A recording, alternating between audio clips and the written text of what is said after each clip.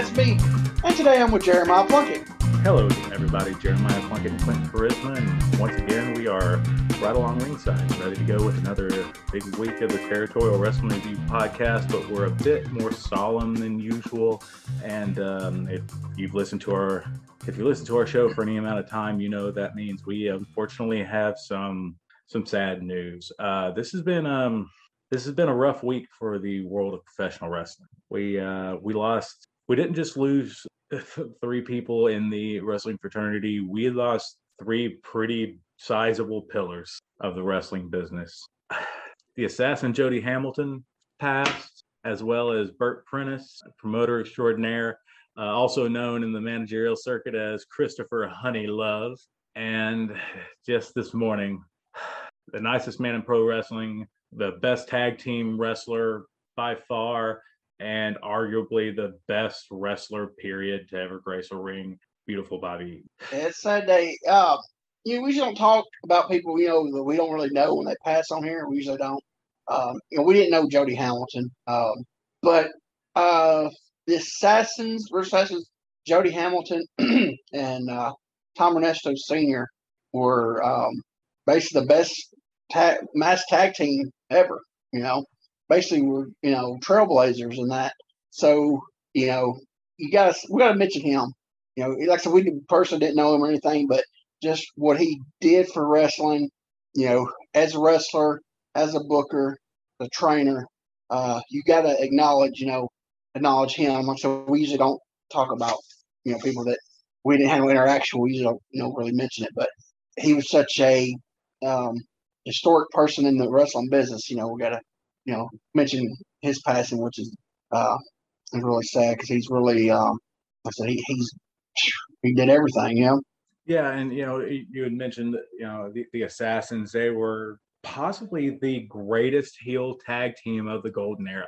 I mean, their act brought them all over the world, and while tag teams did travel around, to be brought in like the Assassins were at that time, what was insane. Their popularity specifically in the Carolinas was legendary, and they weren't the Assassins there.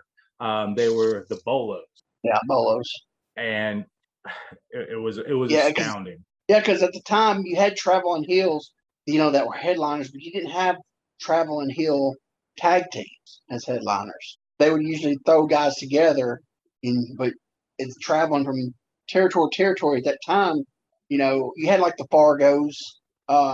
They traveled, but it wasn't to the degree of the Assassins. And I actually think the Assassins were actually before the Fargos, maybe, or something. But it seemed like the Assassins, I don't know, they were the ones that really was the first breakout heel team that traveled. Box office wise. That's what I meant to say. Everybody, they traveled, but they were the box office traveling.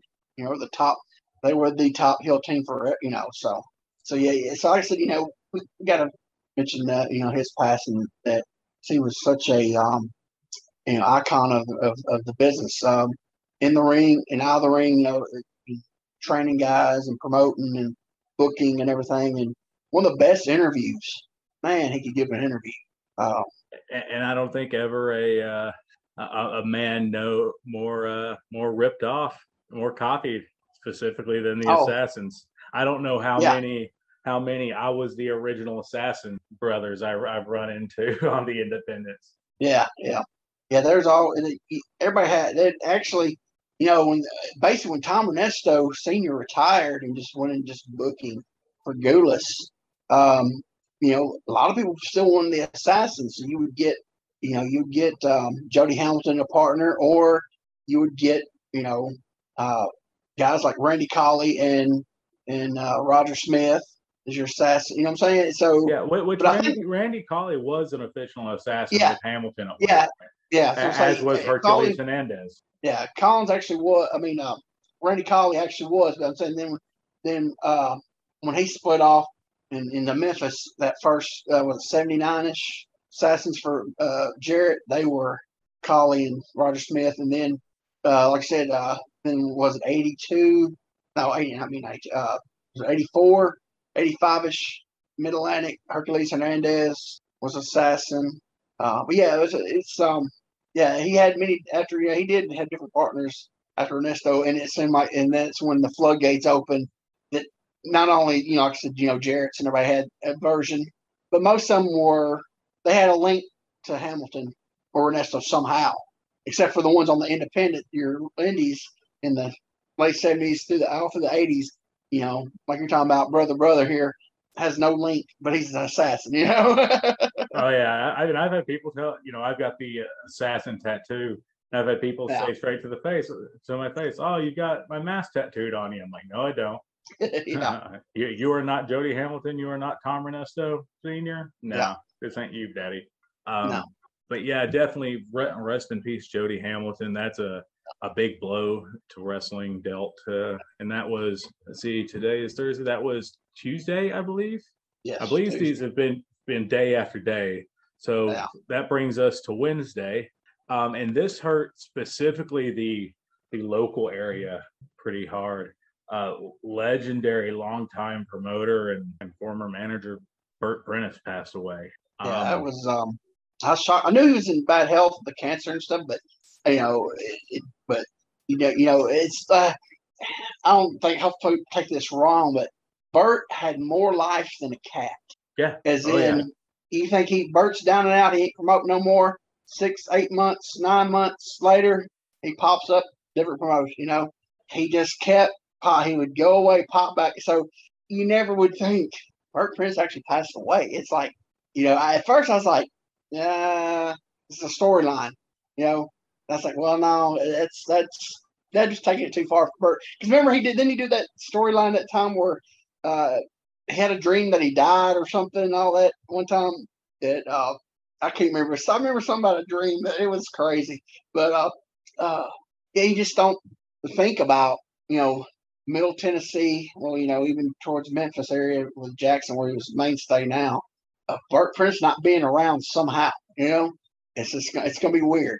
Yeah, and so like you said, I had known Bert was sick, but the last I had heard about Bert being sick was before the pandemic, and I guess it's no secret that like Bert and I had a falling out years ago, and neither one had cared to patch it up. You know what I mean? What if we saw each other, we were cordial, but that was it, right? We just didn't get along before. And I mean, we had actually come to a yelling at each other one night. But that's Bert with everybody. Bert has a love-hate with everybody through the years. If absolutely. With Bert, everybody that's worked with Bert has had a falling out with Bert at some time. Right. It's just part. It just is. But so like I kept an eye on everything, and I'd see Bert, and he looked like he was doing good. And it actually wasn't until this past Saturday at the independent event I was working. Sean Hoodrich came in the locker room. And he said, "Hey man, Bert's not doing good." And I'm like, "What?" And he's like, "No, Bert's in the hospital, man. I got to go see him tomorrow." And I go, "Really?" I go, "I didn't know he was. They just ran a show, didn't they?" Like, yeah. And he goes, "Yeah, Bert's not been to a lot of them though." So I literally find out that Bert's not doing well Saturday, and then Wednesday he's gone. Back in January, because we were still all pretty locked down, I had I don't know, man, I was really in my head, and I reached out to Bert, and I just sent him this long message, man, basically wanting to squash everything. And and he eventually responded. I didn't think he would.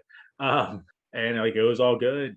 And I'm glad I did now, man, because I don't know, life's too short to have those bitter feuds for no reason. Yeah. Oh, definitely. Yeah. And I think he's the last of the old school promoters, man. Oh, he's definitely the last one. And there's guys who have been promoting as long as Bert, a few like Terry England and stuff like that. But I think Bert's was the last one who's like, this is his living. You know what I mean? Like Bert's got his thumb in other pies, I'm sure, but like his main bread and butter has been promoting professional wrestling and professional wrestling related stuff forever. I mean, his first job in wrestling was selling programs for Verne Gagne. Yeah. Think about that crazy history. But he had he worked the first thing I know him really getting any notoriety was when he worked Southwest for Blanchard. Then he ran when Central States went out of business. He basically took over that territory, like 89, 90, 91 ish. Well, not it's about 89, 90 maybe before he come to Memphis. Yeah, he ran. He basically took over Central States. Was running like Iowa, Nebraska area like that, and so he's been promoting since then. Uh, but yeah, yeah, I had up and downs with Bert. I've worked for him two different times. Um, get along, then you get, then you wouldn't. But yeah, I got to give it. He was, he actually did some things for me. He put me on national TV. Something, I always dreamed about being on national TV wrestling. And then he booked me in at the fairgrounds, place I grew up going watching wrestling at. He booked me to wrestle there. So, he did some stuff for me. So, I have no, feelings. I mean, like I said, we have fallen out, and yeah, last time I saw him was at Porter's funeral, and I don't think he realized who I was when I went up and shook his hand and said, "How you doing, Bert?" He said, "Good. How you doing?" I said, I'm doing good." I don't think you, I don't think he realized it was me because got big beard and glasses and everything now. So I don't think he actually realized. I don't think he realized it was me, or if he did, he didn't at the time. And I think maybe after we sat there for a while, I think he might have then, but at first he didn't realize who I was. But that was the last time I seen him. That was what 19, 2019. Yeah, so like August of 2019, I saw him, or September night, something like that. But yeah, everybody's worked for Bert. Is always everybody's had a falling out with him at one time or the other. It's just what it was. But I've always said, people always bash Bert. I mean, when Bert when Jarrett's went out, well, when Jarrett sold to Lawler and the other guy, and then they went under, and Nashville went dark for about a month or two, and he brought Music City back. Him, he kicked that fairgrounds up, man, got it going, and and then it seemed like Bert. I've told people this: when Bert is on, he's the best promoter out there. Nobody could touch Bert Prentice. Now, after a while, I guess he'd get burnt out, get run down, and wouldn't care anymore. And he would become like the rest of the independent promoters, halfway doing stuff. But man, he would get energized and ready, what I'm saying, and ready to go. Man, there's nobody could touch him. Independent wise, there's nobody that could touch it. He was, but and I always called Terry Rice. Terry Rice is the poor man's Bert Prentice. He wanted to run national so bad, but he just never had that what Bert had. Bert could get when Bert was ready. What's the word I'm looking for? Motivated. Motivated. He was a Jim Jones man. He could get people to believe. He in the wrestling business, non-wrestling business, and it says money marks and stuff, sponsors. When he wanted to, boy, he could talk that talk and he could suck them in. And he's a promoter. That's what you do. You suck the people in. You get them to believe your product. And when he was on, man, he was untouchable. It's just when he would get burnt out or whatever, and then stuff would go bad, and which it's here or there, but. No, when he was motivated and wanted to promote, nobody was better. The Tennessee wrestling scene is going to be very different without Bert Prentice. Oh yeah, because he was running like at least 2 nights a week, wasn't he? Still, yeah. Yeah, so he's running like Thursday, Friday, Saturdays most every week. At least Friday and Saturday every week somewhere. He was still running good.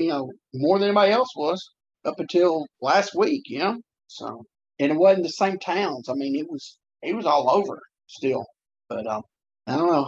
It's sad, but like I said, we never, anytime somebody dies, like I said, we had, hadn't worked for hadn't worked for him in a long time or any kind of social thing with him. But just still sad to let him go because, like I said, he did 2 things for me that I always dreamed of being on wrestling on Saturday mornings in Nashville. And Saturday nights at the fairgrounds. So, he gave me that opportunity. So, I always, be grateful for that, no matter what happened between me and him. So, I hate to see anybody go, especially that I look back, hadn't had a part in my career, So, now the third one, as a fan, Bobby Eaton, I mean, well, not as a fan, but as a fan, you see, I mean, growing up, he didn't like him because he was in the Midnight Express. He's going against the Rockland Express. But after you get smart, you're like, man, you learn that this guy is so good, And I only met him a few times. I met him actually the first time. Hey, this is what's crazy. You'll never believe where I first met Bobby Eaton as working wise. Where's that? Gallatin, Tennessee, for Tim Scruggs. Tim Scruggs brought him in. Right. Well, of course, to work him. So Scruggs ain't gonna pay nobody else. He paid for Bobby Eaton because Joe was up there, Jitchy Joe, and Bobby was in town, and I guess Joe called Tim and said if he could use him, so he brought him in, and I think he worked 2 weekends, 2 Saturdays in a row, and then I didn't see him until 2 years ago. He come to the Old Timers reunion, the Tennessee Old Timers reunion, and it's 2 years ago he came to that and talked to him and everything, and I hadn't had really much, because he really went around a lot around here, So I had a decent amount of interaction with Bobby. We did the shows in Arkansas together. He was an agent and an on-screen manager for TCW. He managed is that Matt Riviera's deal. Matt Riviera, okay, yeah. And then he managed me and Drew one night. That's when we started using the Midnight Express music. And then through Doug Markham, because he and Doug are tight, we rode around with him a lot. Bobby would need a ride. We'd grab him and spend a few days with him. And Bobby was hilarious, man. Doug shared this story. We were coming back from Rockwood. They had done a big like Legends night, and Bobby was there. You told me about this one. And so we get in the car, and Bobby's so sweet. He sits in the back, and so Doug hops up front. I hop in the back because I'm gonna pick Bobby's brain the entire way home. And Buzzy's driving, and we keep ribbing Doug super hard about, oh man, I can't believe we won't let Bobby sit in front. I mean, he's Bobby Eaton, he's a legend, blah blah blah. And like we're ribbing Doug really really hard. So we stop at a gas station, boom, go in, whatever, come back out. I'll get back in, and we start right back on Doug, right? Because everyone just goes straight to their same deal, start right back on Doug. And Bobby decides to join in, and he goes, I know, guys, we're in the store, and I was just begging him. Please let me sit up front. And he said, no, Bob. And then right after that, I looked down and I realized that Bobby's knees are squished because Doug's in super comfy mode and like has the seat all the way back on Bobby's knees. So I say something about it. I say, hey, Doug, like legit, you could scoot your seat up. And he goes, oh, hi, now I'm crushing his knees. I'm like, no, you like legit shoot are crushing Bobby's knees. He's just being he's just too nice to say anything. Seriously, scoot your seat up. His knees are crap as it is. Yeah. All the years his knees are dust, basically. All those top rope knee drops protecting everybody else instead of himself. Yeah. You're in there crushing with the seat. So did he move the seat up? Yeah, no, he did once he realized, like, legit. He realized he was really just. But Bobby wasn't going to say anything. Like, after he did it, Bobby looked at me and said, thank you. And I'm like, yeah, Bob, you could have said it. Like, we would have listened. You know what I mean? Like, yeah. But dude, he was a trip, man. And loved candy, like ridiculous amounts of candy. Bobby had a sweet tooth. Yeah. And would always, like, at every stop, hey, man, you want me to get you something? Bobby, we got money, man. We're good. Yeah, man, but still, you want me to get you something? Like, want a cold drink, want some chip? Like, Bobby was always trying to help everybody else out. I mean, Bobby was one of my idols, and like I've been lucky enough to meet a lot of my idols, and sometimes they disappoint. Yeah, Bobby never did, ever. Yeah. I mean, like I said, I only been around a few times, and he was at the reunion, man. He was just so gracious. Yeah. What's the word? Right. Yeah. Gracious. Yeah. Just humble and it's like he had actually he was there 2 years. I think he was there 2 years. 18 and 19. I do believe he was. Because I remember at 18 he had the Midnight Express book, and he was raffling off the Midnight Express book. No, he was raffling off that night at the show that Mikey Dunn was having. I was like, man, I wish I had $100. I would have gave him $100 a here, you know. Yeah. And, but no, he just was so. I said he was just so humble and just so down to earth, talking to everybody, and it's like it was just crazy how this you would not think this guy, was one of the best wrestlers ever would be here in Tennessee at the old timer Tennessee reunion and just blended in and acting like everybody else. I mean it's shocking. Then you get some guys that get invitations to come and won't come because they're still living in 45, 50 years ago that they're somebody, still. So yeah, just I didn't have much, um, you know, interaction with him a few times. Genuine nice guy. When you're talking about he's the best wrestler, and I think about it, and people say Bobby couldn't talk. There's a couple of interviews from Goulas, 7980 Goulas. So I know one's from the Chattanooga TV. Bobby could talk back then. Put him with Cornette, or put him with Jimmy Hart, he didn't have to talk. Put him with Cornette, he didn't have to talk. That wasn't his job to talk. But Bobby before when he was with Goulas, he was a talker. Look it up. It's on YouTube. It's Bobby Eaton and I want to say maybe Pogo. I don't know if it's Mr. Pogo or not. It was one of the Japanese guys, and it was up from the Chattanooga TV. And man, Bobby was talking, buddy. He could talk back then. And so, if in ring, I think Bobby Eaton was probably. I would put Bobby Eaton up there as the best all around, just because he could do every style. Like everybody says, Harley was the best.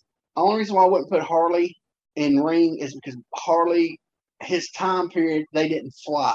You had a couple guys could fly, but Bobby could fly. He could do every style.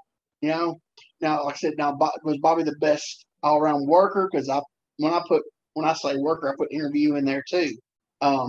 He didn't do interviews, so but best in ring, I gotta say him and Harley are the two best ever, I think. And if you ask anybody that's worked Bobby Eaton, they say you could not feel him. He was that good. They said he was so smooth, and they said he'd come off that top rope with the elbow, with the knee or the jam or the rocket launcher. They said you never would feel him, and that's amazing, Yeah. So, but I put him and Harley ties as the two best wrestlers ever. It's Bobby. There's not a lot of stuff. Out there. Pre Crockett. You got Memphis Clip stuff. So you don't get to see the really young Bobby Eaton, but all that stuff at Crockett. But man, the match and Richard Lowe actually posted. He was watching it today. That match with the young what was Tracy and Armstrong's name? Southern They were the Boys. Southern Boys. Young I think they Pistols. done change. I think they did. I think they didn't change the name of that against the Express. I think it was the Great America Bash. That's probably one of the best tag team matches I've seen. Yeah. That match was so good.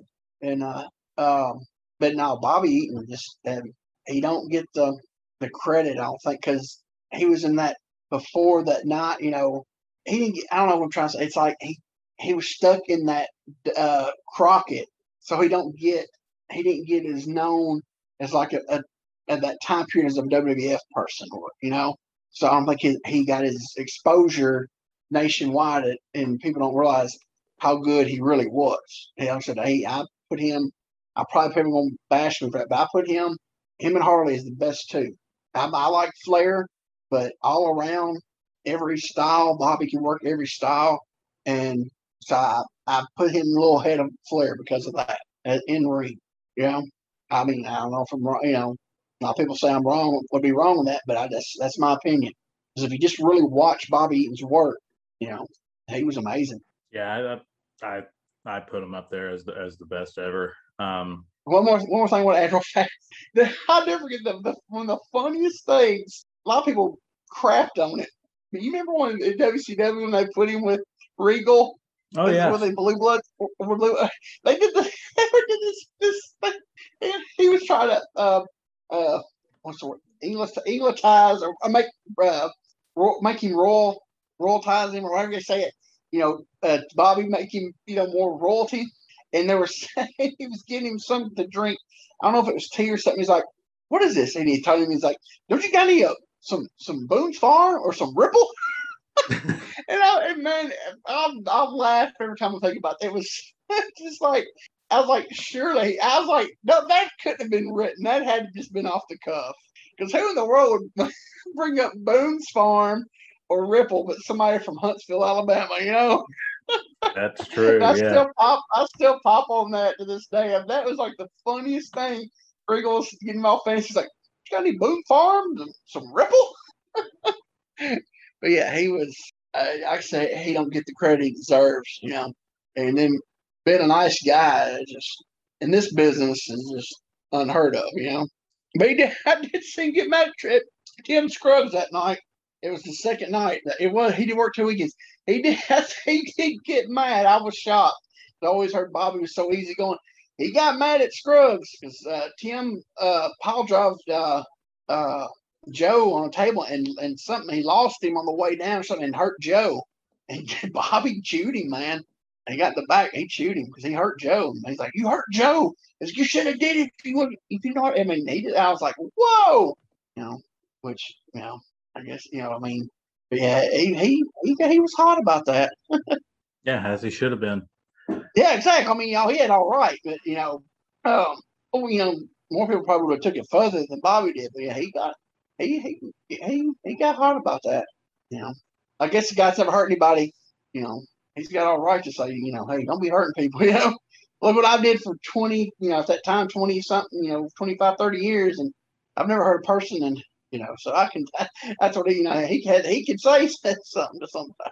Yeah, it's sad, man. And now we've got to do what we do anytime we lose a member of the Brotherhood of Pro Wrestling. Is there anything else you want to say?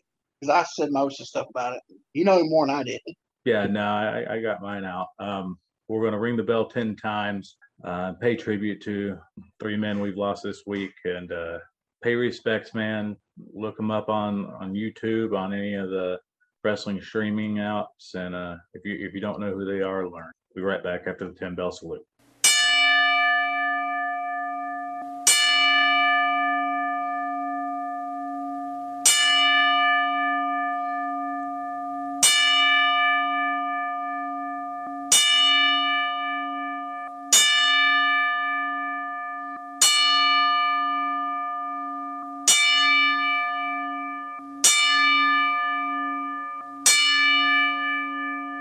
All right. Well, that's a rough part out of the way.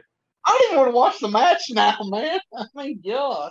Should we do that at the end? Because I was like watching the thing now, I mean, good grief. Jeez. I think better to get it out of the way up front. Yeah. Oh, I don't know, man. Yeah, that's rough. Rest in peace, all 3 of you guys. Made impact on the wrestling business, and you will be missed. So, all right. Gotta get a quick time about it because I don't even feel like doing the match now. But all right, guys, we're going to get to our palate cleanser of the evening. This is brought to us by Classic Puro 83. The match is Kenta Kobashi versus Terry Gordy, May 21st, 1993. This is a part of the All Japan Pro Wrestling Superpower Series 1993. This is day 7 from Sapporo, Japan, in Nakajima Sports Center. Day 7. It's been like last time. That's something. Those big, those big names of their events. Well, day 7. It was multi-day events. So yeah. But yeah. So again, this is brought to us by Classic Puro 83. Are you all set up over there? I'm ready to go at double zeros. All right, I'm all zeroed out too. If you're zeroed out at home, we're going to start the countdown in 3, 2, 1, play. All right, I'm already in the ring. Yeah. We don't have to do the big All Japan entrances. Yeah. Well, they're okay. Yeah, he's saying their name, but we done got all the walking out and. Well, it's okay because there comes the streamers.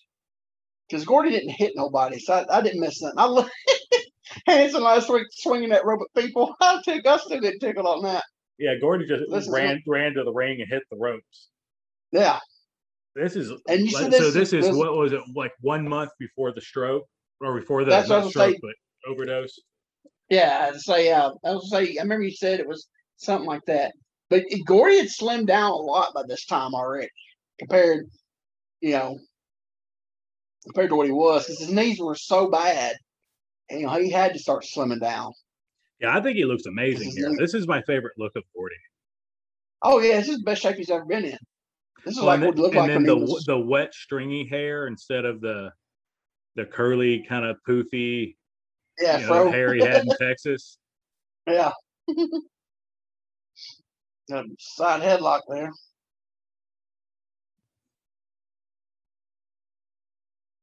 God, how stout is Kobashi? He was a big dude, man. Yeah. Oh, nice little wrestling reversal. Oh, into the head scissors. Nice. Whoa, here we go. Yep, there we go. Gonna revert. Yep, there we go. Standoff. Yep. Terry could do anything, man. Yeah, that's what I'm saying. That's why he was so good.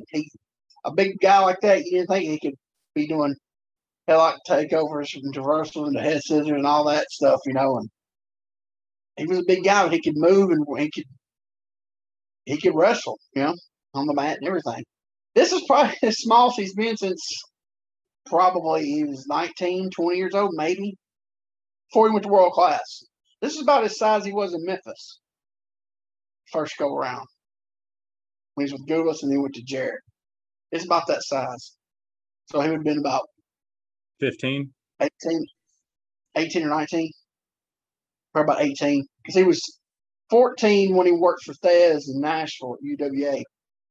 Oh, big duck the clothesline to the shoulder. Oh, that was nice. Big flying tackle. Was he going? Oh, was he? Oh. It's kind of like it's kind of like a Guerrero roll, but it's not really. Well, it's oh God, what is that? It's a banana split. It's a banana split roll. Okay. Okay, here you go. But yeah, that looks so smooth. That reminds me of like the old Texas tumbleweed that Terry Funk used to do, where he'd like body scissor you and roll you around the ring like that. But that was like a fancier version that is harder to pull. Yeah. So the fact that went that smooth is amazing. What was that noise? I heard a noise. Yeah, that was really smooth. Gotta test the strength here. See, he started at 14 for Thez. That was 76. I actually had that. Thez was his first. Yeah. His first, really? I thought he started. It was first. Like somewhere down in Chattanooga, because that's where he lived in that area. Well, I guess if you want to call, it was Outlaw, but for a real promote. I mean, it was his uncle. Was it Captain Hook or whatever his name was? His uncle that ran that Outlaw promotion, Chattanooga area. But his actual first really exposure to TV, he was like 14, 15 for working for Thez in Nashville. Which, they were basically Outlaw too, so they ran up to get Gulas too. So, but it's the first time he got any TV exposure. He had a mask on, and then when he didn't have a mask on, he was Terry Meeker. I actually have his wrestling license from '76. Oh wow! But it's got his fake age and fake Social Security number on it.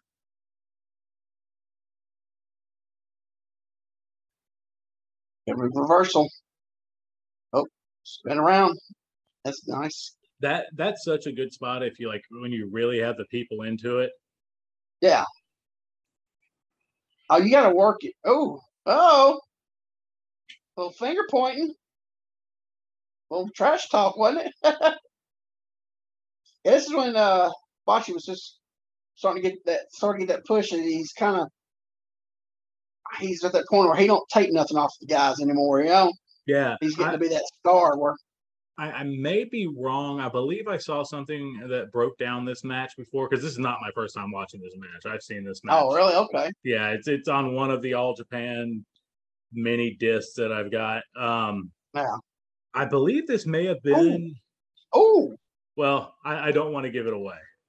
Okay. But chopping the stew out of him. It's a real big match for Kobashi, if I remember right. Oh, look at this. Yeah, we get the Terry Hulk up. Oh, head to forehead. Yeah, Kibashi's like, I'm not a young boy no more. Oh, nice kick to the gut. I think that was more to the chest. Yeah, it probably was. Some leg kicks to the hamstring, so you didn't see that much back in. Oh, nice enziguri. He no-sold it. Well, it barely hit him. That's Japan, yeah. Grazers don't. You got to lay it in. They didn't sell it back in, just barely touching.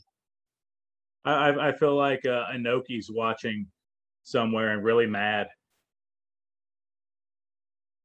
Just killed the end. Why? Inoki's finish. Okay, you just cut out big time. I said that was Inoki's finish. Yeah, the enziguri. Yeah, back brain kick, Daddy. Yeah. Terry's like, I don't sell that New Japan crap. Yeah.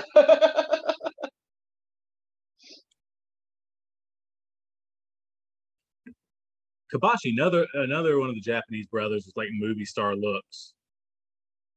All this time, yeah, definitely the hair, and yeah, he definitely had the looks for to be the baby face of the promotion.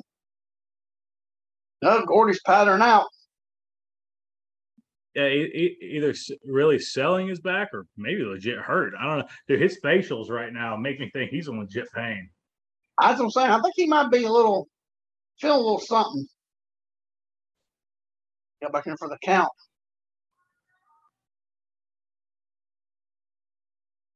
God, those lockups are so solid. Yeah, they definitely. Man, he's chopped him like 20 times already. Oh. Oh, man, that boot was there. Oh, so was that one. Oh. Well, no daylight knows were there. Oh. Nice drop kick. There we go to the floor. I'm sad we're not in my favorite All Japan ring though. Yeah. Well, this by the time they got rid of it around this time, didn't they? Late 80s, early 90s. I think they started getting more sponsors. Yeah. DDT on that little bitty thin mat. Yeah, I think it that time period they went away from that. Yeah, they was getting the whole stuff. I guess that's what those are on the. You can see on the. Oh, nice little side kick. Another chop.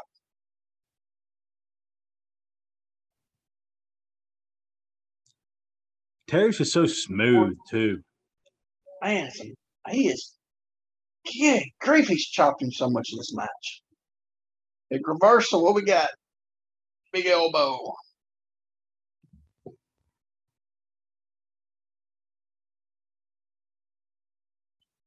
I guess him a chop. Oh, big overhand chop. Shoots him off. Oh, that was nice. Oh, drop kick. Oh, nice bump to the rope by Gordy. Wow. Yeah.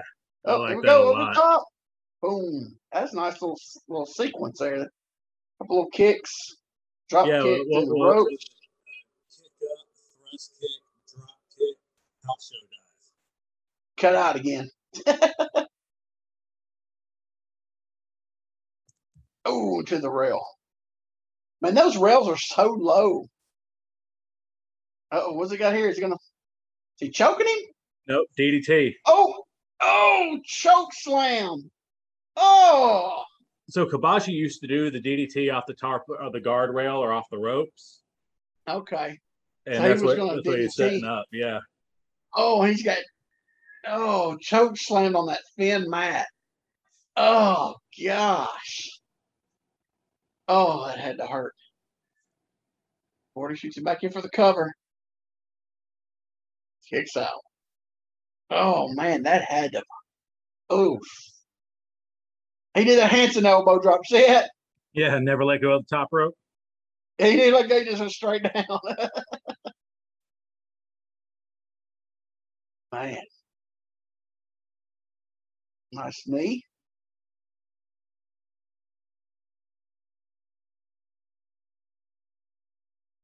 Is that a chop? Or yeah. It's chop. It's those little southern overhand goes. Oh, nice clothesline in the corner. But just yanks him back. Kicks out.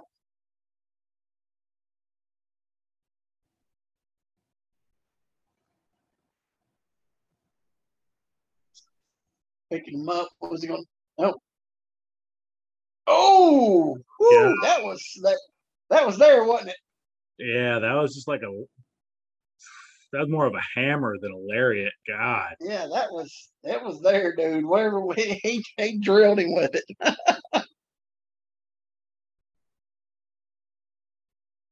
Oh, so forearm. Snap married him. Drop the knee.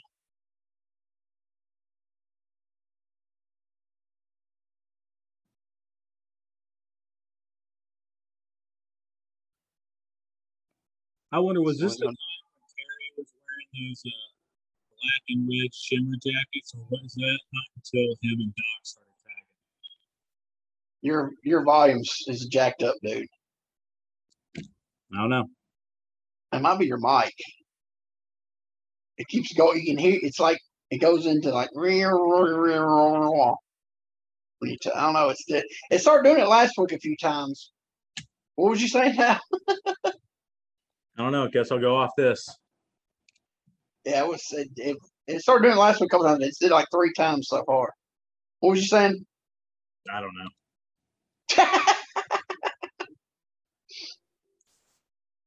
He's coming back up. They didn't stay on there long, did they? Oh, chin buster.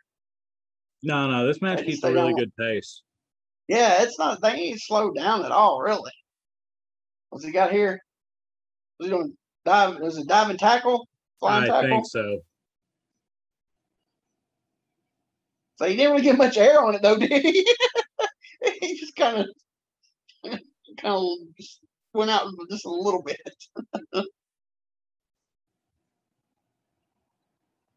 Uh-oh. What are we going to do? Short arm? Oh, nice. Nice short arm clothesline. Yeah, they're not doing any holds to where everything's been off the ropes or just here we go. He's got the legs cinched in.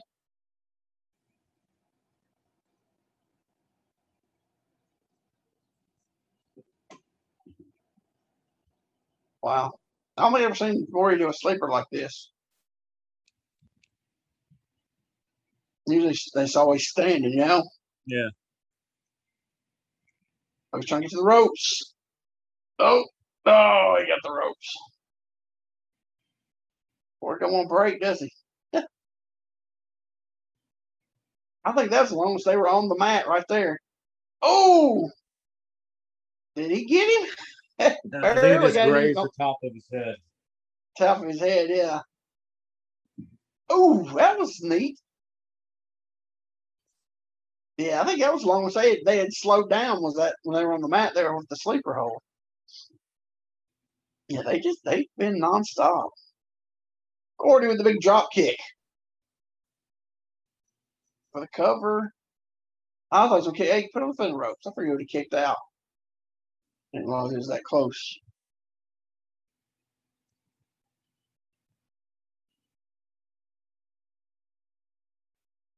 Nice forearms. Oh.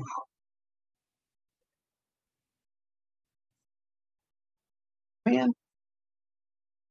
Oh, big boot.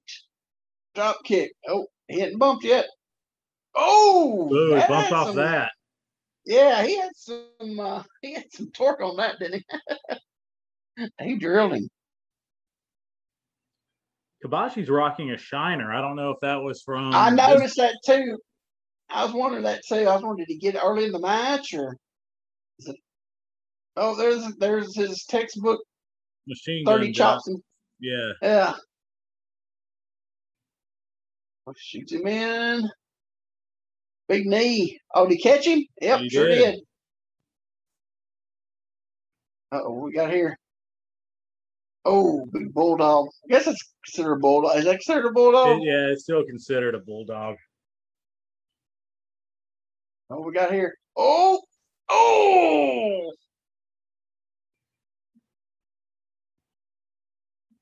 They actually landed good. Sometimes you see them land over there. They get another one. If this was Doc throwing that one was a little. No, that one was still good. Hit. Considering, right? No, that one was fine. It was just the rotation after they made that one look bad. No, watch Steve Williams throw those backdrop drivers. Yeah.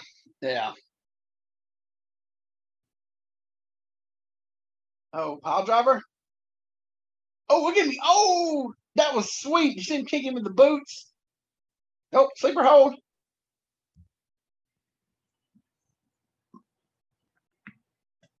Oh, is he going to go down?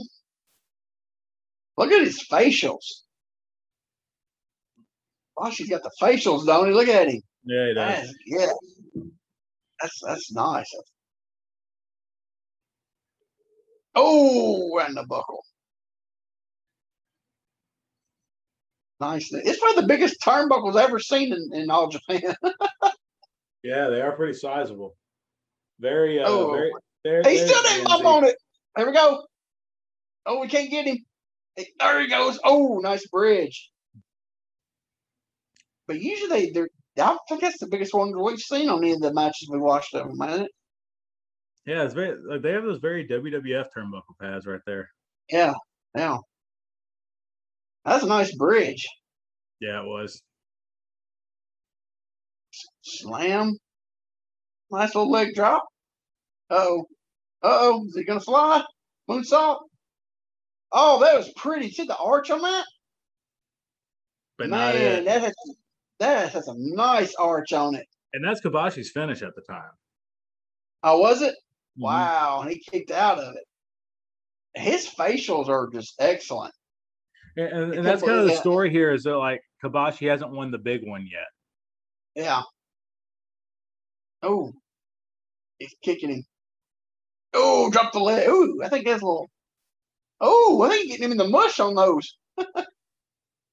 Oh, that was a little nice springboard leg drop, wasn't it? That was neat. Oh, he's going for it now. He's going for the. Oh, Gordy grabs him. Oh, no. Oh.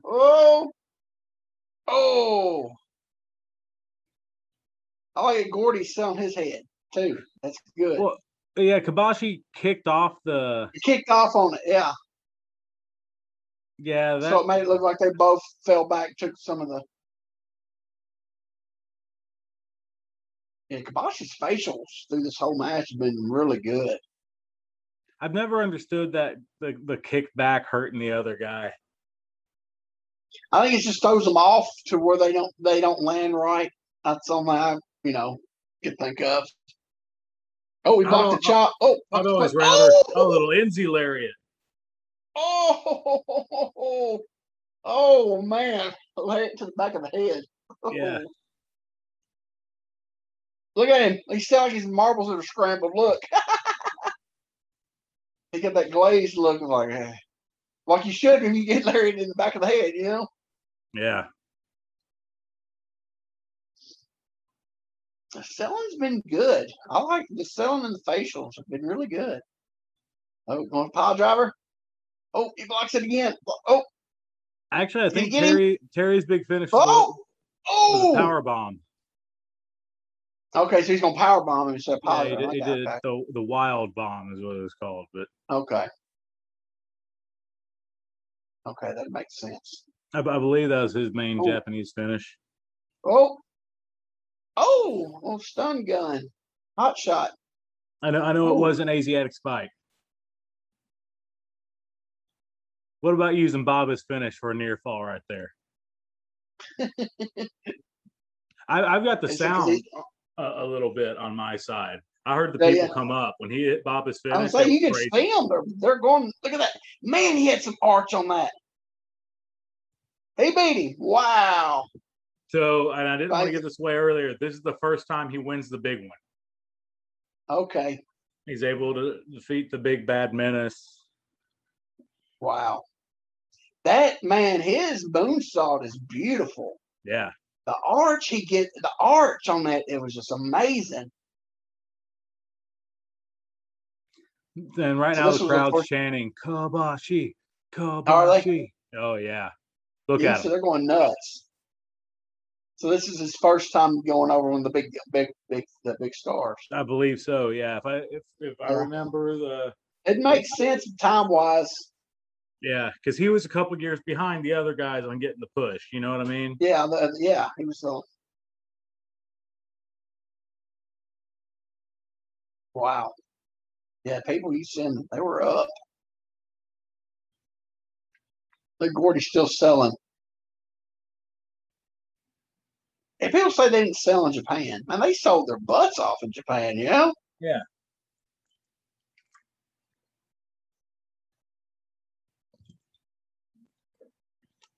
They just sold on the move too, though.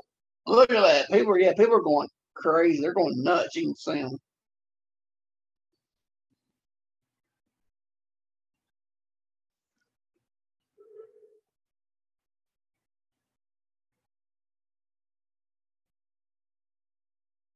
Trying to see who those guys are. Tell. Oh man, everyone else has tracksuit. He's got All Japan short shorts. Is that what it was? That brother with the beard right there had All Japan short shorts. Did he? I did, sure. I couldn't tell. I just saw he had his shirt tucked in.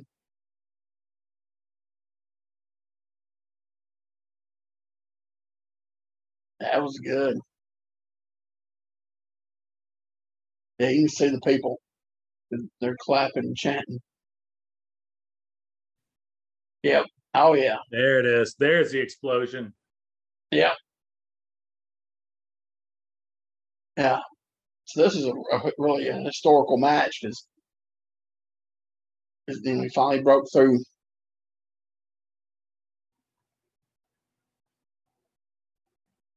That was a good match. That's that guy right there. Beside him. White shirt?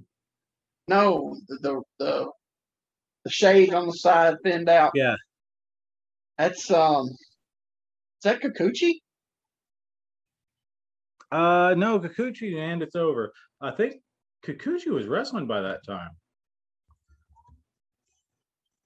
I wonder who that was. Yeah, Kikuchi was wrestling by 93. Okay. He looked familiar. Kikuchi started wrestling at 88. So yeah, that's right. Yeah. Was that? I've seen him somewhere. In All Japan somewhere. And it wasn't Kawada because Kawada was. Oh no. I mean, but Kawada had the same haircut, so. Yeah, he did, but a lot shorter. And bigger, a lot bigger, mass wise. I wish I could have got a better look at him. But I've probably seen him on some of that early '90s All Japan stuff. I'm sure he was a young boy. He just looked. I know I've seen him on there. Can't remember what his name. I had better look for how he was, but I've seen him on some of that early mid '90s All Japan stuff. That was a good match. Yeah, man. Thank you. I thought that'd be a solid one. It was totally different from the last couple Japan matches we watched. This was more what I was expecting. Hard hitting, like the Hansen and Choshu had tons of wrestling. This had little wrestling but this was fast paced. I think the longest they were on the mat was on that sleeper hold, and they didn't lay down there long at all. Yeah, I thought it was really well paced. I wouldn't call it a brawl, but it had some brawl aspects. Yeah. But it was very much, it was a wrestling match. They didn't do, if you think about it, they didn't do anything too crazy. The biggest thing was Kobashi taking the choke slam on the floor. Yeah, Jesus, yeah. But Kobashi always took big bumps too. Yeah, so besides that, nothing really stood out of oh my gosh, everything was built up, Gordy, I thought it was a pile driver until you told me he was power bombing. He went with that several different times. He did earlier in the match. He did it for the late. He said that he did. Kobashi hit the moonsault was his finisher. Gordy kicked out. After that, I don't think the people think. I think after Gordy kicked out that moonsault and that being Kobashi's finisher, the people were like, they not give up on him, but they knew that he wasn't going to beat him after that. So I think when he beat him, they're like, "Oh my goodness, he just beat him," you know. Yeah, I think it looked like it was going to be another, oh, he did really good for a while. Yeah, he almost had it. He was so close again, so close again. And I'm just looking at I don't know, like I'm out on my TV, it pops up and has the match we just watched and has other matches you can watch. And there's the one right beside it is Kobashi against Gordy from '91. Uh-huh. Then so then Kobashi, that's the same one. Never mind. Then they have somebody put highlights of one of their matches. But yeah, I think because he had been getting so close, he was getting that push. But like I said, he wasn't, he was on the edge of getting, that, to be that, fourth pillar guy. So when and so that was still in the back of these people's minds. Yeah, he just hit the moonsault. He kicked out, he's gonna hit it again, and they were thinking he's gonna kick out and hit that three. They were just like, oh my gosh, he just did it, because it was good. Like I said, it was fast. It was fast paced. There was really not much breaking action, except for when like Gordy took the powder. Kabashi's facials, man, were really good. He would sell, but his facials, man, were just really, really. I was really impressed by his facial selling. I swear, I think he chopped him 50 times. Chopped Gordy about 50 times in this match. There's quite a few. Yeah. Seen quite a few stuff that was really snug. Nothing just really, like we've seen in some of the that time period, that early mid '90s, All Japan, where all those guys were getting dropped on their heads by stuff.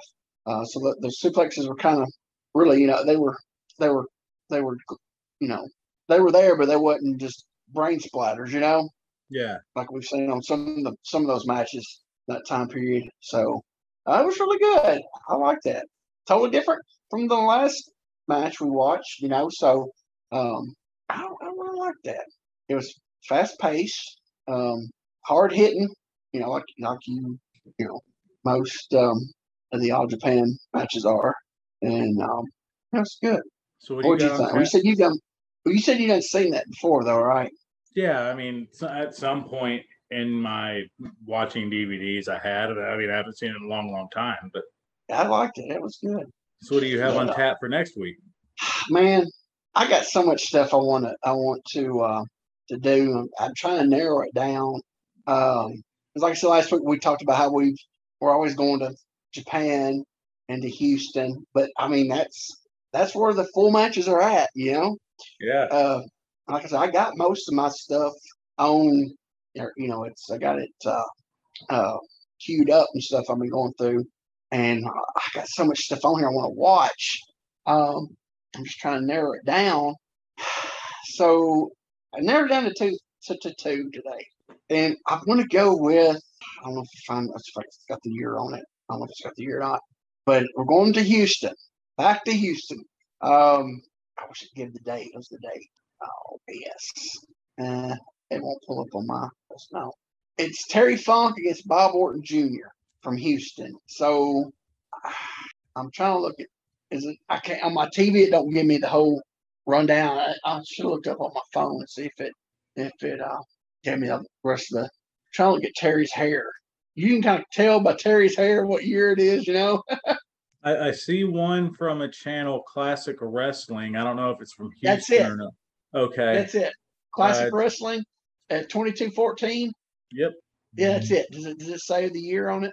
It's gonna be like 79, 80-ish.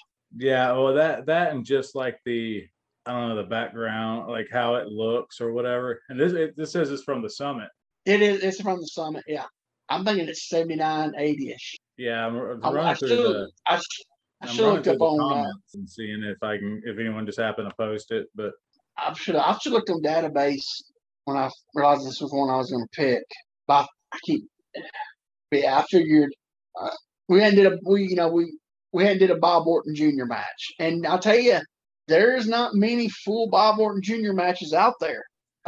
Pre WWF run at full matches, I found tons and tons of clips.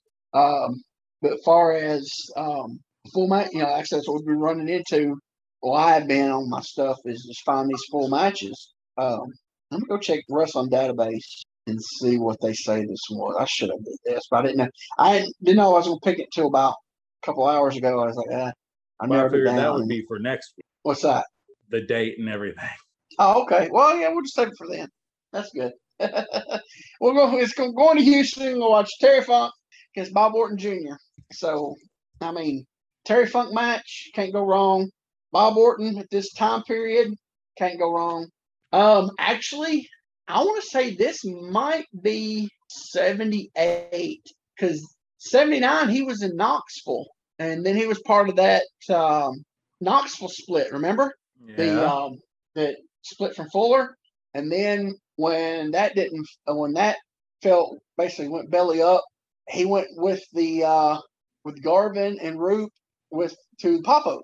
Now I also wonder, and I don't know if this is the one yet, but it's a show that they had one in '83 as well. It might have been that because he had left Paphos in '82, and I don't think he showed up in Mid Atlantic. I want to say sometime in late '82, early '90s, '83 maybe. I know my dates are wrong, I'm sure, but I did. He was at Paphos until late '81, early. He was the first one to leave out of the group. I think he left, and right after he left, I think Roop left. Him and Roop left similar same time as Garvin stayed for a long time. And Malenko, I don't think he might have went. I don't think he went to Paphos. I think he just went on and retired and went to Florida after that and started doing that Suncoast or where it was Sunshine. I'm gonna look up databases. I'm really intrigued about when this was. It was the '83 date. I just looked it up. Okay. You did? Okay. I say it had to be before. It had to be 78 or 83 because this is right probably before he went to Mid Atlantic. Because remember him? It wasn't him and Slater in on the bounty against Flair that Harley put on Flair. Yeah. Yeah, him and Slater were that part of the bounty that Harley put on Flair, and that was '83. So yeah, this was probably I'm sure Houston, they use guys from every promotion, so yeah, he could have been with Mid Atlantic this time. So okay, I keep forgetting that Houston had a hodgepodge of everybody. Actually, if I remember, and if I'm reading this right, I believe this is from the tournament where Southwest was trying to crown their own World Heavyweight Championship. Okay, you talking about the one they put Adonis over for? Yep, and they had Thesz's belt. I'm thinking. No, I'm not sure. No, they had that replica of the. Well, Thesz brought his belt out, but that ain't what they get. They said the winner was going to get it. That's what I'm saying. Because on the press, because you see that it's like one of the most famous photos. It's got Adrian Adonis in front of the belt, Larry Madison, and I think Joe Blanchard. But most times it's just cut up. It's just Macy and Thesz on one side. It's like Thesz. I know the one. It's got Madison, Adrian Adonis, and Thesz in the picture when they got the belt. Well, yeah, always mess the Globe. Always mess up the name. Which we say the Globe. Dome Globe. What is it? Yeah. It's the replica of that. It's what the actual belt was. Now he might have held up his gimmick though. Yeah, and they said I remember them saying on commentary that the winner was going to get Lou Thesz's belt. Obviously, it was a gimmick, but that makes sense because didn't Lou referee the main or was ringside for the main or something? He had that funky looking shirt on. Remember? Yeah. It's like, can you give him he was like, I think he was the ref for the final match. It's like, can you get him a ref shirt? And it was like it's like something they got out of Ricky Morton and Robert Gibson's closet, Yeah. One of their promo those shirts they would wear to the ring that, I guess what month was this? Because I don't see him being able to work this because this was, if this was Southwest, and that means that they done pulled out of the NWA because they were doing their own belt. So this must have been before. So was it before Orton went to Mid Atlantic? It was. It had to be because I can't see him. It was May 26th, '83. All right, I'm looking here. He was working for Southwest in April, May, Okay, I got May 21st, 83. This may be another thing where that's when it aired on TV. It had to be because this is right here. 521. Oh, dang gummit! I just saw the freaking finish. Son of a buck! Dang gummit! It's the tournament. Yeah, it's the tournament. Son of a biscuit! I hate this. I want to be surprised when I see it. Yeah, so this had to be before he went to Mid Atlantic because I don't see him working at that time basically the top NWA company, Mid Atlantic, and then going working down there, which they had dropped out of they dropped out of NWA. Yeah, Southwest. So this must be in between. Yeah, it had to be for Mid Atlantic. Well, he was still kind of trying to get back in good graces after he was working for Poffos because he had to get that. Like so, a lot of those guys had to get that Poffo stench off from them because they were, because I know some of them went like I think Root went to he went to Watts and got in, and then Garvin he had to he went to Georgia. It took a while for him to get back to in good graces with NWA places from what I've read and stuff. So all right, so we're going to Houston. It's the tournament. So dang, coming when I seen the finish. Dang, crappy. Well, I don't know what the finish was. So the actual finish. But yeah, it was that tournament. Well enough alone. Well, you know me, I'm a history guy. I gotta look at my history and figure it out, Dang it. Well, I don't know how it happened, so it could still be a shock to how it happens, So yeah, it's Terry Funk, it's Bob Orton. Even if you know the finish, it's gonna be a good match. So it's 83. So they still had a lot left in the gas tank by that time. So it'll be a good match. I think it will. Hey, I don't know. We got to run out of time. Have you ever had Donato's Pizza? No. I don't know if y'all have them down there in Tennessee or not. But up in Bowling Green, we got 2 of them up here. Man, they're a little high, but dude, they're thin crust. I got a thin crust mushroom tonight. Dude, it is really it has a really good flavor. I really so yeah. Anybody if you got a Donato's near you, I give them a thumbs up, man. They're really good. If you like thin, they got regular crust, but I get their thin crust, and it's really good. So they get a thumbs up. So you said Donato's, you like pizza, thin crust, go check them out because they're really good. Right on. We would go to a place called this isn't for pizza, obviously, but it's called a Table of Cuba. It's a food truck in Murfreesboro. We picked them up today. It's one you told me about, though. Yeah, delicious Cubans. So you've been to it again since that first time? We went today. Okay. So it's a thumbs upper, huh? Yeah, very good. Yeah, I had that tonight, and I was like, I gotta give him a plug. While we're plugging things, this Saturday night, the Gauntlet drops on WMF Medium Rare's YouTube. That's right. Yep, watch it. It's really like I said, that's the longest one Monty's put out. And like I said, he gave me and you a little sneak peek. Yep. And it started bringing back memories. Talking about a hot building. Whoo! I got blowed up just watching it the other day. He's gonna have that. I liked it. It brought back some memories. We had some really good memories. Brought, kind of forgot about. So check that out. And kind of sad because it's all I guess I can give this a spoiler. Well, if you been watching the stuff Monty Post, the guy was working there at the time. Vandy Foltz, he passed away about 10 years ago? No, longer than that. Yeah, it's been a while. I think it was 2009, so about 12 years ago. So it's kind of sad seeing him on there. I always liked Vandy. He's always thought he was a good kid. He's a kid in wrestling years, but I think he was only like a year younger than me. Right. But it was good seeing Vandy, rest his soul. But check that out. We're talking about Bert Prentice passing away, and I knew this was in the works for the last at least 3 years. Oh yeah, I forgot Scott about Teal. this. Yeah, Scott Teal. I knew that Scott told me this about 3 years ago, 3 or 4 years ago, that he was going to do Bert come to him about doing a book. And if you know Bert Prentice, that is when he first time I was like, really? because Bert was so kayfabe and would his life, and he would work people. He didn't let people, he was that old school kayfabe Carney guy. Yeah. And him do a book was kind of, I was, but Scott Tyler was like, wow. He said, yeah.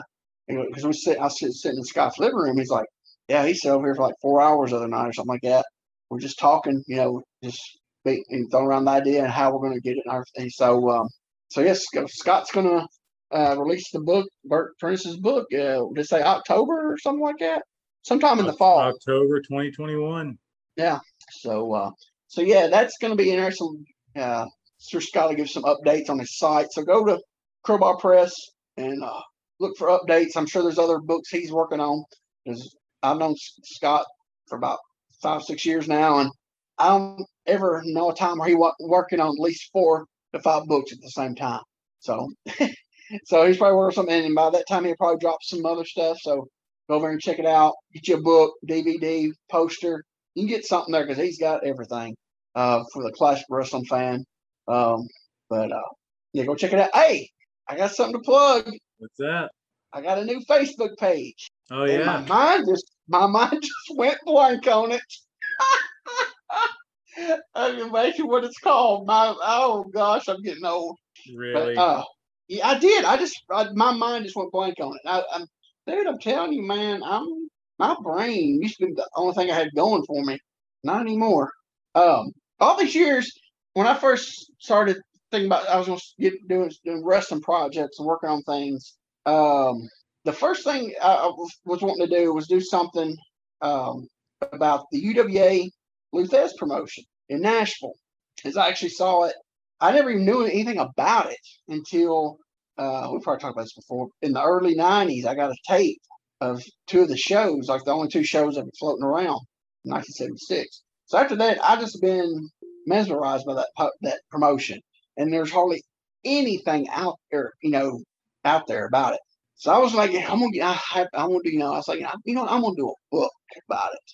And promotion was only in business for at show running wise. I see, 8 months. You can't do a book on a promotion. It's only been for 8 months when there's hardly nothing out there. They have 2 TVs that's been floating around for 30 years.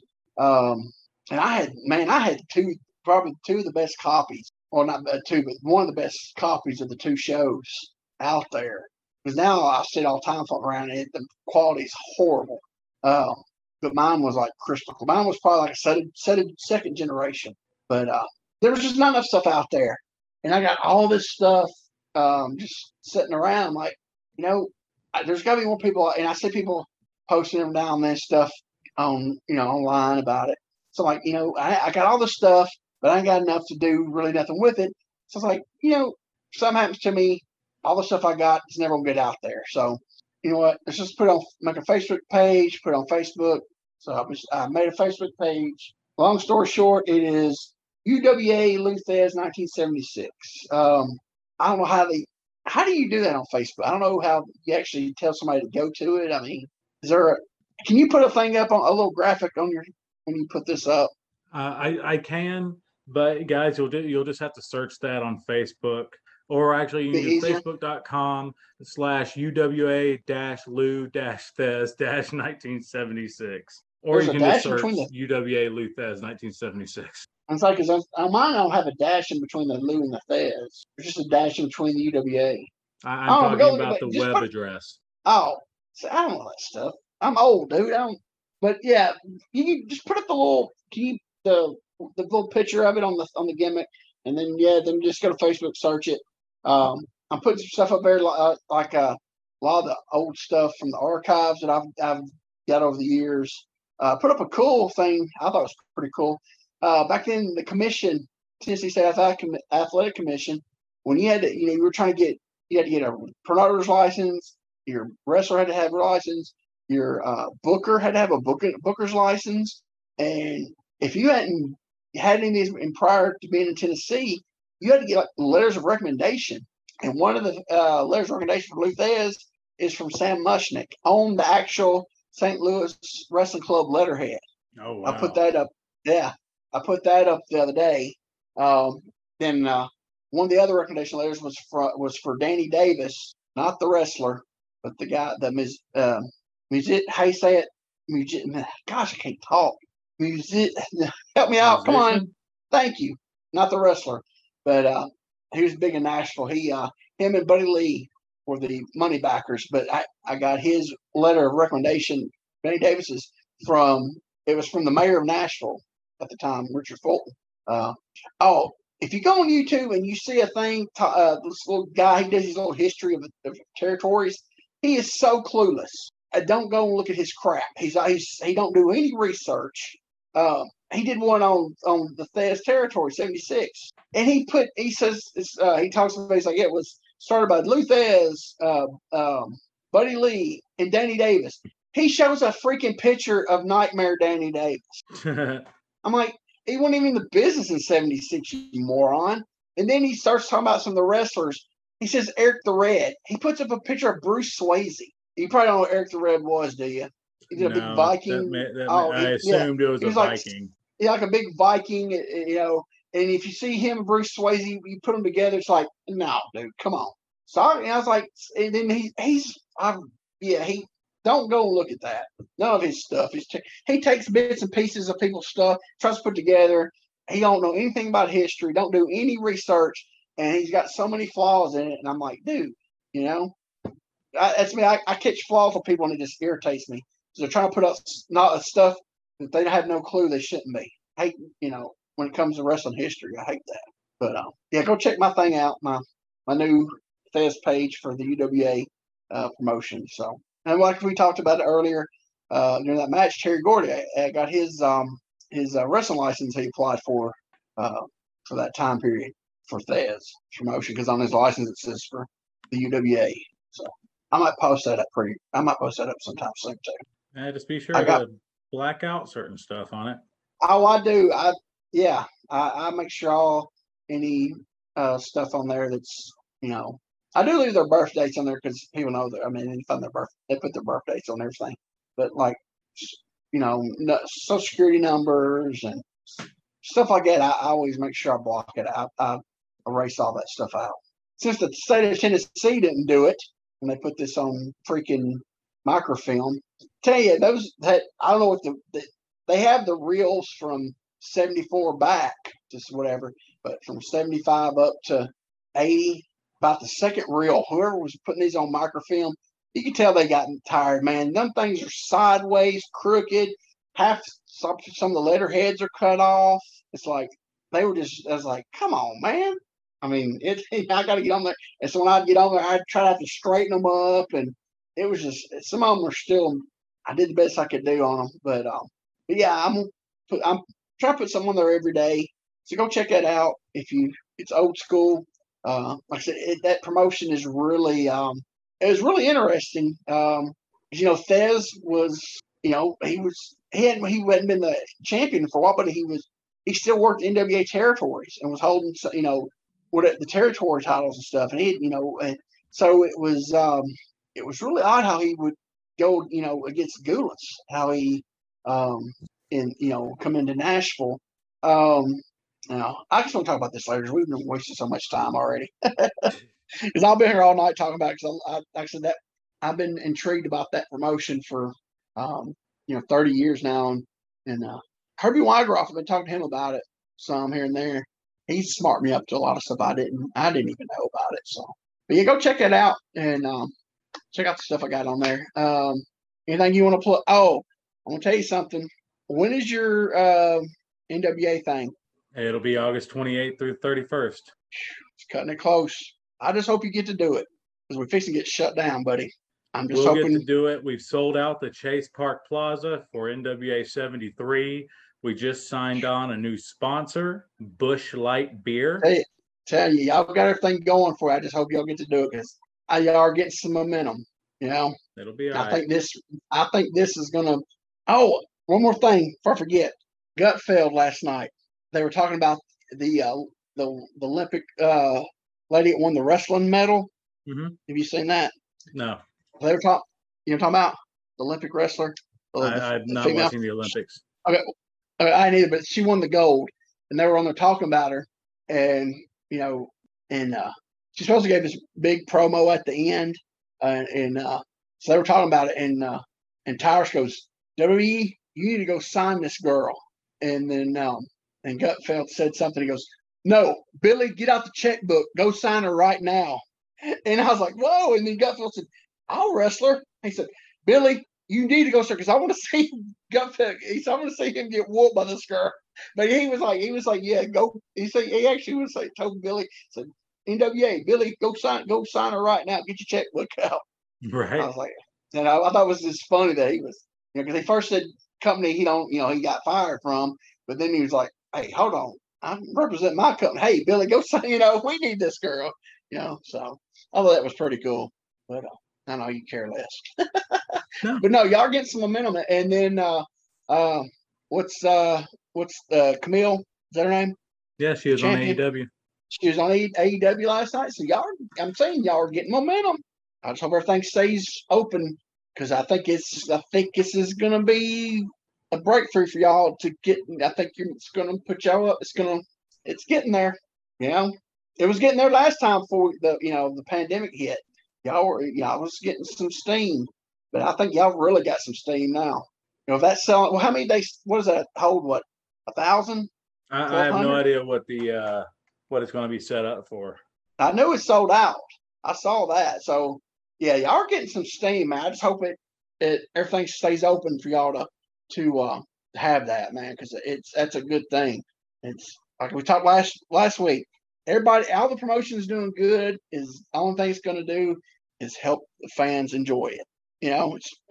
The more promotions are successful, us fans get to benefit from it, and guys like you working get to benefit from it. So good luck on that. Keep your fingers crossed, because man, I think that's going to put y'all up on another level. So you're on another one of their TV shows this week, wasn't you? I was just on the most recent episode of NWA Power. And then actually, as this drops, if I get it edited in time to drop Friday, we have a free version of Power going up on the YouTube page. So I'll be posting links from that on my social media. A free special one because of the sellout. That'll go up tomorrow on YouTube. Yeah, and then I think next week we conclude the Champion Series. I believe is next week's final on Power. So yeah, it's going to be a good one. Yeah, so go to their. You said there's going to be a free one on their YouTube page. Check it out. And where's the other one out? On Fight TV? On Fight TV, yes sir. Go check it out and see Plunkett work on there. Give it a like, subscribe, or whatever you do on their stuff. Yeah, go check old Plunkett out and support the NWA. They're doing good things. So, anything else you want to add, plug, or? No, I think that's it. All right, we went way over. I wanted to keep it an hour and 15, but we're like an hour and 30. So, if you're done, I'm done. Stick a fork in her. She's done. But Jeremiah Plunkett, Quick Charisma. Hey, that's me. Thanks for listening. God bless. Bye-bye, everybody.